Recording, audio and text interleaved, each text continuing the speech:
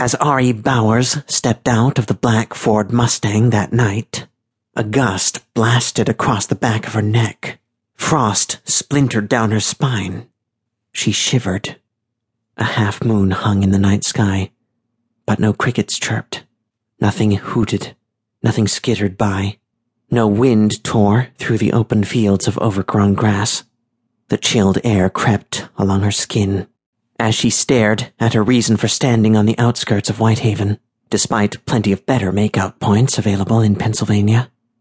The Lodley farmhouse. Ari rubbed her shoulders through her black hoodie and studied the two-story structure. According to the kids at school, it had only been abandoned for 25 years or so, but it seemed to decay faster than it should. Panes of broken glass jutted from every window. Railings from the front porch lay in the yard. Shutters hung from the windows, threatening to fall on any who passed beneath. Her feet wouldn't carry her closer. She swallowed hard. What a terrible place for a second date. Weren't normal 17-year-olds supposed to go to dinner and make out in the car? This is stupid, she said under her breath. A thick hand grabbed her shoulder. She jumped. Marcus chuckled from behind her, his voice loud enough to wake the dead. She cast a quick glance back to the house. "You actually believe in this stuff?" he said, eyebrow twisting. It was matter-of-fact, incredulous. His brown hair framed his square face, and as his dark eyes watched her, his grin made her inner thighs burn with desire. She wanted to run her hands down his chest and feel the abs under his gray shirt, but she shook her head instead. He might have been pretty, but he couldn't be this stupid. Of course she believed in ghosts. She'd promised herself not to mention this interest of hers to him again, but he'd taken things too far with this surprise trip. "You shouldn't mess with ghosts. It's dangerous." Marcus kissed her forehead and tugged a flashlight out of his tan cargo pants. "Lucky for you, there's nothing in there but rotting wood and a good time."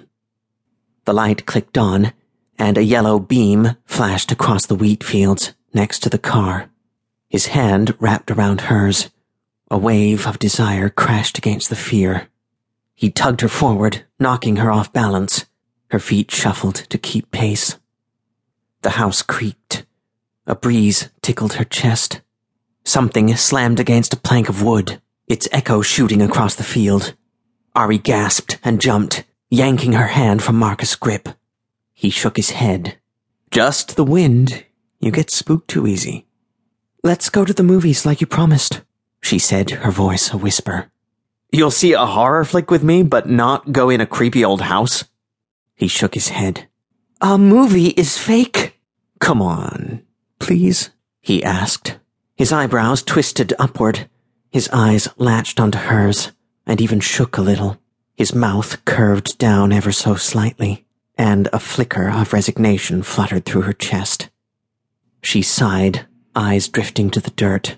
A grin flitted across her face. "Stop being so cute." "Let's go inside, okay? It'll be fun, I promise." He grabbed her hand again and turned back toward the house. She imagined him grinning. Stupid football player. She'd become putty in his hands, and somehow loved every second of it. Dates rarely came her way, and she'd never spent time with a popular boy. It wasn't like she could say no to such an opportunity.